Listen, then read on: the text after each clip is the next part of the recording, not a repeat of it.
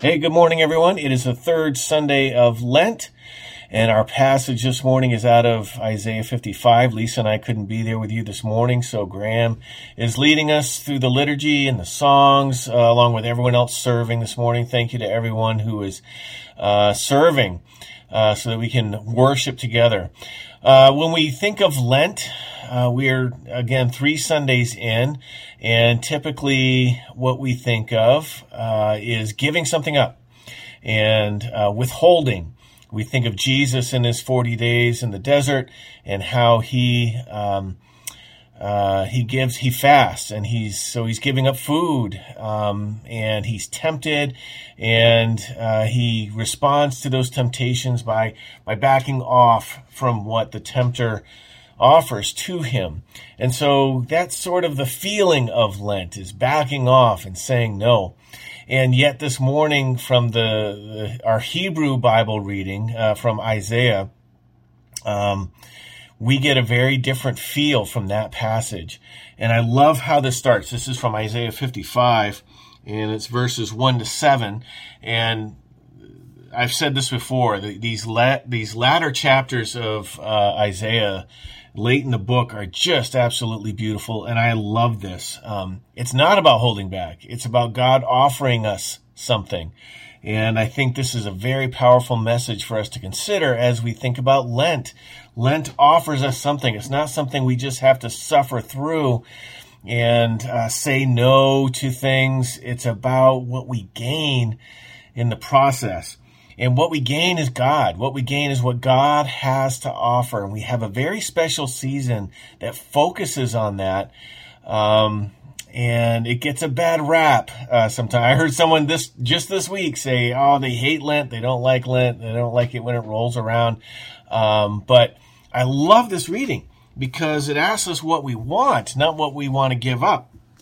And so we have the prophet Isaiah in chapter 55, verse 1 starts with a question. Is anyone thirsty? Is anyone thirsty? That's a sort of a rhetorical question. We're all thirsty for something. And it goes on. It says, come and drink. Even if you have no money, come take your choice of wine or milk. It's all free. It's all free. And so right at the beginning of this passage, during this time where we're used to just giving up and pushing back and saying no, we have this passage that questions, what are you thirsty for? And it's worth answering. It's worth stopping on this passage and asking that question. What are you thirsty for? During this time of, upheaval overseas and war with Russia and Ukraine, I'm just struck by how many people are in dire straits. They're refugees. They're on the run, and everything that they've come to know is gone right now. People are suffering. I was listening to a song I've always liked, and I figured I'd learn it. And it's "Give Me Shelter" by the Rolling Stones. And I'm listening to this song, which is about war. And I thought how appropriate it is to think about this song during our times. War is just a shot away. It's just a shot away. Love is just a kiss away. And there's wars all over, but right now we're thinking about the Ukrainian people and on the run. And I think of this question: is anyone thirsty? Are you thirsty? Yes, people are thirsty for home. People are thirsty for normalcy. At home here, we're thirsty for economics to sort of, come back to normal. The cost of living is just out of control. Pandemic over the last few years has stretched us, and we're thirsty for normalcy. And then all of us individually bring our own, all the things that we are dealing with, in our own families, in our own workplaces, in our own communities. And you are all thirsty. We're all thirsty for something. So it's worth stopping and asking yourself that question. What are the things that you're thirsty for right now at this point in time? During this month of Lent, what are you thirsty for? And what this passage says is come and drink. Even if you have no money, come and drink. Take your choice of wine or milk. I love that. You have this idea of a kid's drink and an adult's drink, wine and milk. Milk that builds, it's nourishing for us, something that's healthy for us, and then wine, something that's very celebratory. Take your choice of wine or milk. It's all free. Why spend your money on food? This is verse 2, that does not give you strength. Why pay for food that does you no good? Listen to me, and you will eat what is good. You will enjoy the finest food. And so in these first 2 verses, it's asking us, what do you want? And then it brings up the issue that we spend so much time chasing after things that do not satisfy. And they cost us. It costs us to chase these things down that do not satisfy, right? There's the addictions that we have, and there's just trying to find comfort in places that don't really offer comfort, trying to find rest in places that don't really offer rest, trying to find God, trying to find the divine, trying to find transcendence in areas that don't offer it. Why do we do it? It offers this question, and it gets right at the heart of what Lent is about, and that is our desires. So if we go back to this kind of traditional and surface level understanding of Lent, where we just got to give something up, even if we're doing something that simple, we're just giving something up for 40 days, that is a very powerful thing, because it's teaching us that our desires are sometimes the desires that just are there all the time and we don't really pay much attention to them. They don't have to be in control.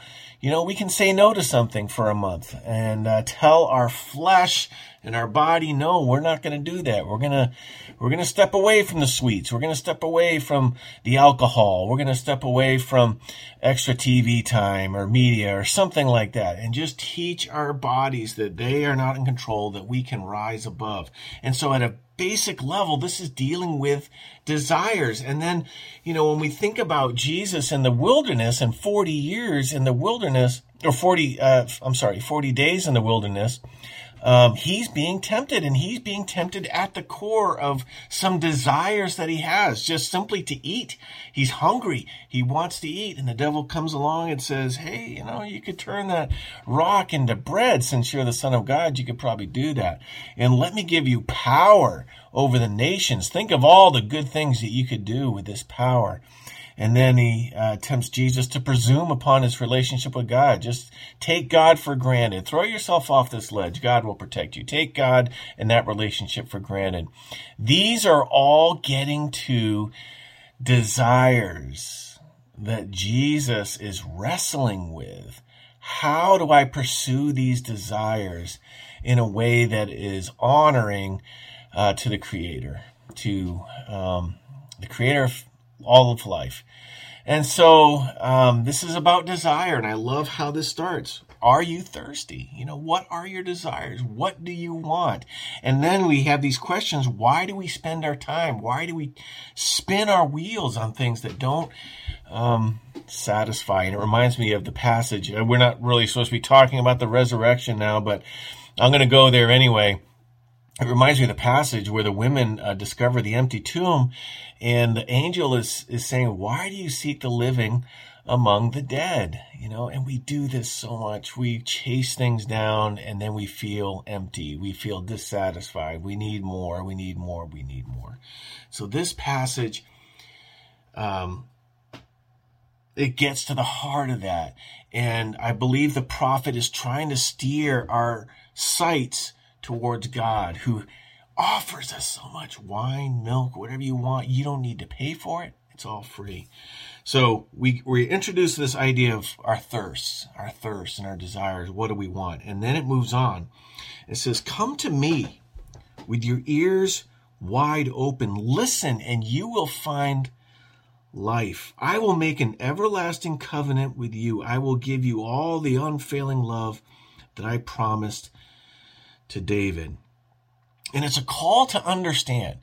The prophet is the words of God. The prophet is sharing the words of God, and God's challenging us to understand something deeper, to understand this promise that he has. Come to me with your ears wide open, because it's possible to go to God with our ears completely shut. That's why he mentions it. I will make an everlasting covenant with you. And then he goes on to talk about David. See how I used him to display my power among the peoples. I made him a leader among the nations. You also will command nations you do not know, and peoples unknown to you will come running to obey, because I, the Lord your God, the Holy One of Israel, have made you glorious. So he's looking to David as an example. And so this would have been very powerful for the ancient Israelites, looking back to their great king David, who's this icon of what a king should be, and lives out these promises, brings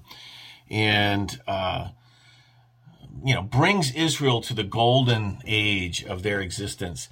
And basically what God is saying is that, look at what I did with David. And God is casting their vision back to their history and basically saying, God is faithful. Just as God is faithful and was faithful with David, God will also be faithful with us. And so when he says, listen to me and come to me, I have all this, you don't need any money. I'm giving it for free. You will find life with me. He's also pointing to David and saying, listen, I was faithful with David. I will be faithful with you. This is key, not only in the Hebrew Bible, but in the Christian scriptures as well. We talked about this years ago, that if Jesus was not raised from the dead, then our faith is in vain. We are always being taught to look back to God's faithfulness with Christ. When Jesus was facing dark times, God was faithful. When Jesus was questioning whether to move ahead and basically being honest about the pain he was feeling, God was faithful. God was faithful. God was faithful. And so we see this all throughout Scripture, that we turn and look back to the things that God has done, and we remember that God is faithful, so that we can trust and that we can set aside those things that don't give us life and trust in what God is giving us. There's a person at North Harbor who's always reminding me at various times that as we look back on North Harbor's history, that God has always been faithful. Usually this comes up with finances, and when things are getting tight, this person is always reminding me and other people, God has always been faithful. God has always been there for us. And this person's right. They're completely right. And I love it when our attention is turned that way, because sometimes we forget.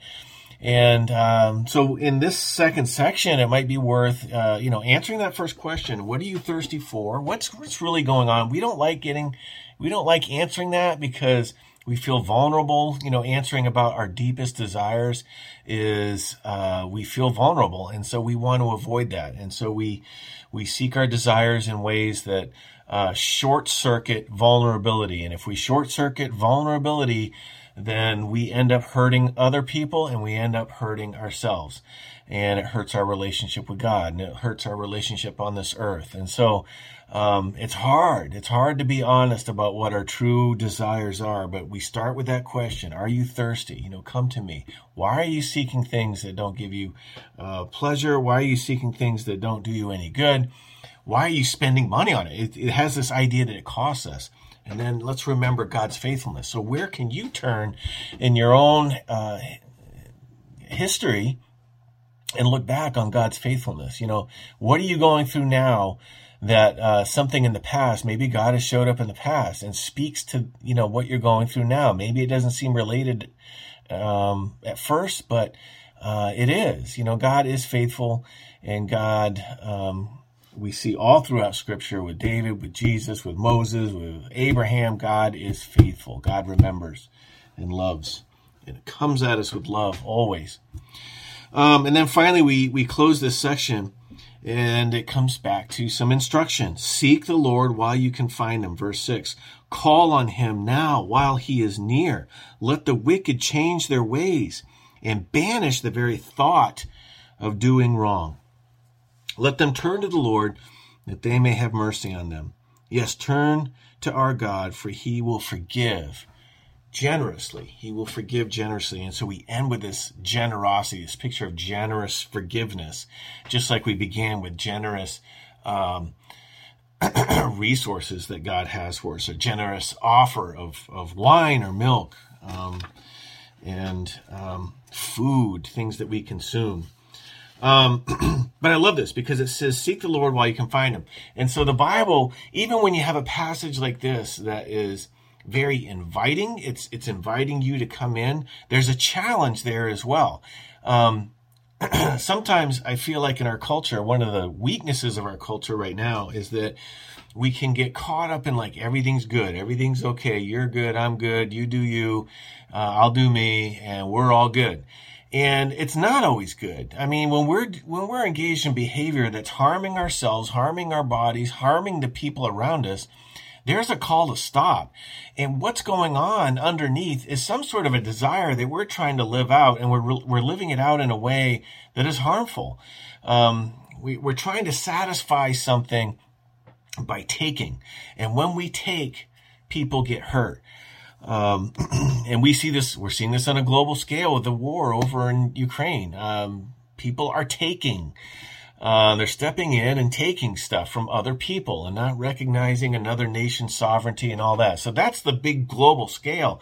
But it happens individually as well when we're short with people, when we're just trying to grab something, or trying to grab time from people, we're trying to grab resources from people, we're trying to fill and fill and fill. And so there is a place, and I love this, and actually our New Testament readings this morning from 1 Corinthians and Luke have a stronger, they come off as a bit harsh. You know, Jesus comes off a bit harsher there, and Paul comes off as a bit harsher there. And sometimes we shy away, we push back, and we're like, oh, we don't like this. It's not very politically correct. It doesn't feel good. But part of it is that it's an ancient culture. They speak differently than we do, and we need to understand that. But also, there is a call to change. There is a call to return to God. There is an acknowledgement that we've been seeking things in a way that is harmful to ourselves and harmful to others. And we need to, God calls us to stop, to listen, and to return. And that's vulnerable. That takes trust. That takes faith. And it's hard to do. And will God let me down? And we have these examples of like David. God didn't leave David down. He didn't let David down. He was faithful. And he didn't let Jesus down. God was faithful. God will be faithful to you. God loves you and wants to give and give and give. But it does require a turning from something to Jesus, a turning from desires, our desires being worked out in ways that are harmful, and turning to God. Seek the Lord while you can find him. Call on him now while he's near. Let the wicked change their ways. Banish. I love that. That's like, get it out. Get it as far away from you as possible. This is definite action. And the season of Lent is this time where we enter into giving something up, looking at our desires, and returning to God, and trying to find those ways, and listening to God and learning about those ways in which we consume as ways of fulfilling these desires in ways that we're not designed to do. And so the Bible, it has a definite call to return. And so here's the homework, is to think about, what truly do you want? Are you thirsty? Where are you thirsty? Why are we seeking ways to fill that thirst, that need, in ways that cost us and don't work? Remember that God is faithful, and then return. What do we do to return? So, That's it. That's Isaiah 55. It's a beautiful, beautiful passage. I love it. Spend time with it. Think about it. Answer the questions in there, whether they're rhetorical or whether they're not. Spend time with it. And so, we're going to finish out with some songs, take communion. And my prayer is that this period of Lent, and for me, this period of Lent is, instead of backing away from something, I'm trying to engage in something that is creative and engages my imagination. And by doing that, I got to carve out time. I got to say no to other things. I got to be able to carve out time to work on this project, which is going to engage my imagination. And it deals with that idea of desire. What do I want to make? What do I want to build? What kind of art am I creating here? And how am I going to make that happen? How am I saying no to the things? So maybe your Lent looks like that as well. It doesn't have to be just saying no to something. It could be saying yes to something as well. It's a time to return to God. So think about those things. Sorry we couldn't be there this morning, but we love you all and hope you're doing well, and hope that God is speaking to you during this time of Lent and seeking out God and listening to God. All right, this is my prayer. Amen.